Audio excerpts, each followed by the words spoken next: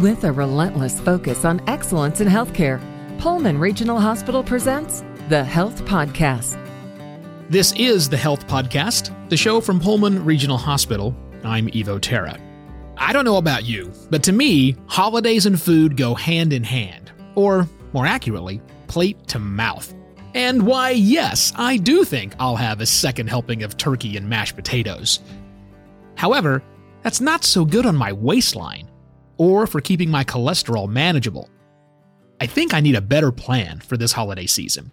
So today, I'll ask dietitian, wellness coach, and weight management specialist Melissa Francic for some tips on eating healthier over the holidays. Now, I don't think I'm alone, Melissa, so can you share with me some of the challenges people face with healthy eating during the holidays? Yeah, sure, Eva. Yeah, it is very, very common, and I think there's a variety of challenges. Some of these tend to be that people correlate food and special holiday foods with a sense of community, with happy memories, and so consequently that food tends to be everywhere, and it tends to be richer in calories often. And with that, people have sometimes a mindset of scarcity where they think that if they don't eat it now, they're going to miss out somehow in some way from the holiday season if they don't eat the actual food or have that second helping, for example. Food is a beautiful thing that brings families and people together, and there's many traditions around it and special memories. And so often people have a hard time separating the memory or the connection with the quantity of food needed to fulfill that need or that desire.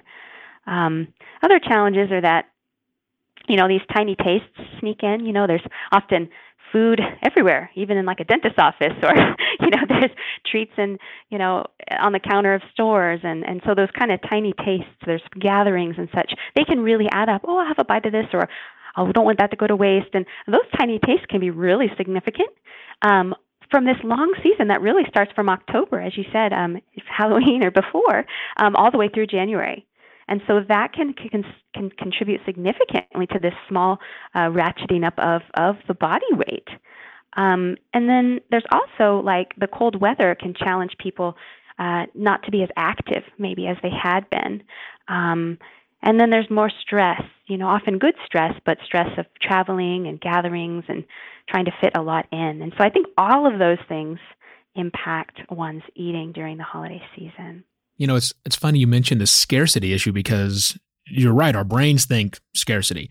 Yet facing our eyeballs is an abundance of food. I mean, not just during the meal, but also all the little plates of candy that aren't out at any other time of the year that are now on every single flat surface. It's really strange the way that the mind thinks about these. So with that in mind, maybe you could help with some tips. What should we do to avoid those candy plates and just overeating in general during these holiday seasons? Yeah, absolutely. That's, I think you mentioned earlier about having a plan for this upcoming holiday season. And I think it's really choosing to have that mindset of wanting to navigate the holidays without gaining that weight, and yet not missing out either. And so some of the ways you can do that are, one is that you can, if this is really important to you, you can keep a food diary during the holiday season. Some people can use a phone for that, or snap photos, or write it down, or use an app. But that keeps your awareness about all those tiny tastes that can sneak in, so that there's no surprise when your weight is going up and you don't understand why. So that the fact of tracking in some way, keeping track, really helps us to be aware of why we're eating and what we're eating and how much. So I would say that's really a powerful way. Along the lines, for those that can do so, maybe monitoring your body weight, maybe weekly, just to check in through this season and make sure that you're, pretty stable, or you're where you want to be moving. If you are going somewhere, bring food that you know is good for you and offer to share that. So being proactive about bringing foods that are nourishing and right for you. If you go to a place that has, potlucks or where there's a lot of food, a really great strategy is before picking up a plate and starting to go for the food is to survey all the options first. So like walking around and seeing what are all the choices, and kind of with curiosity, almost like a food reporter or someone on a food network being curious about the foods and which ones are worth it for you, and then focusing on those special foods that you do want to enjoy, and enjoying them mindfully, which we'll talk about more later, but just to really savor and appreciate those foods.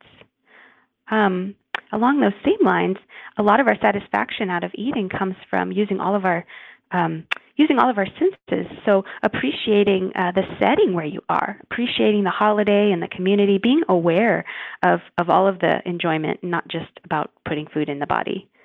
And I would say limiting your drinks can be very important. Alcohol has quite a few calories, and you don't get the fullness that you would get from eating food.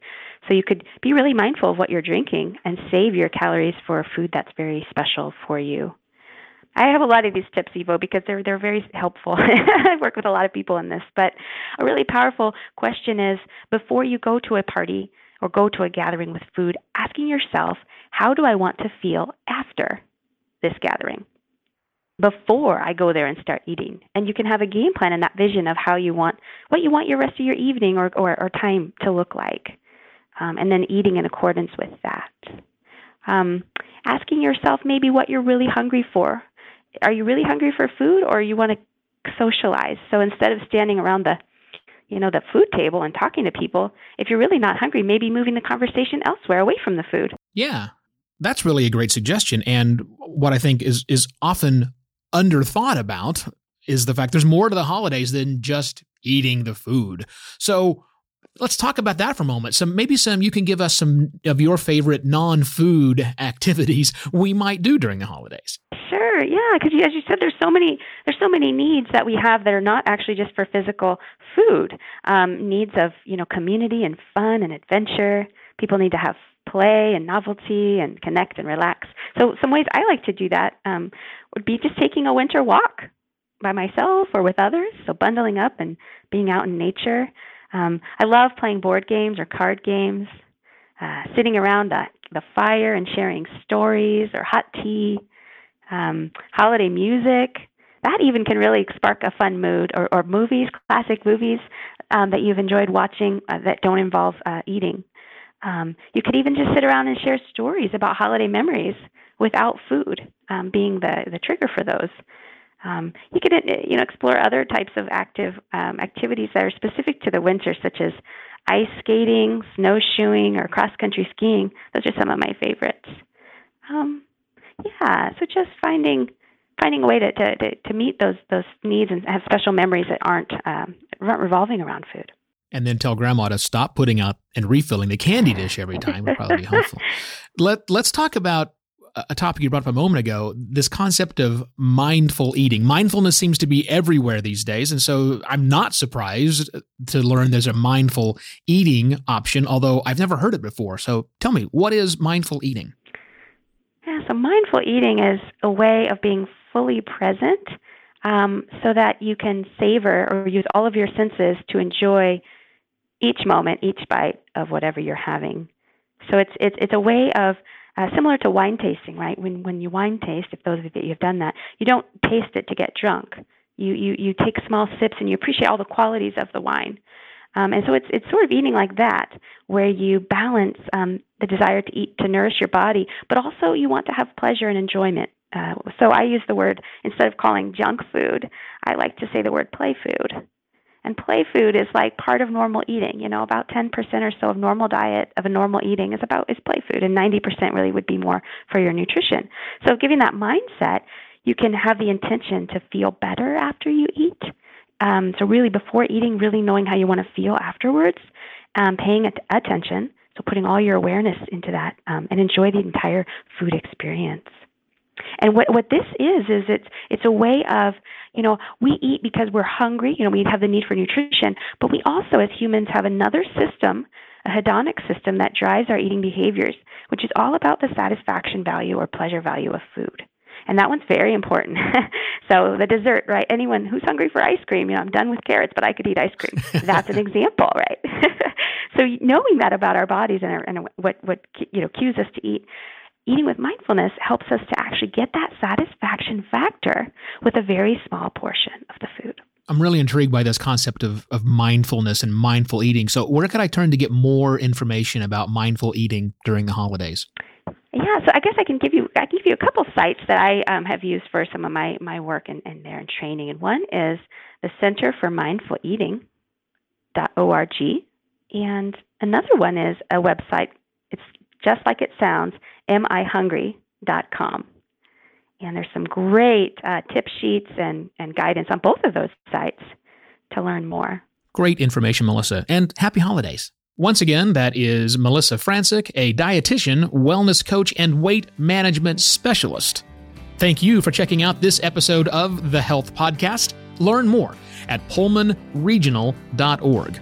If you found this episode helpful, please share it on your social channels.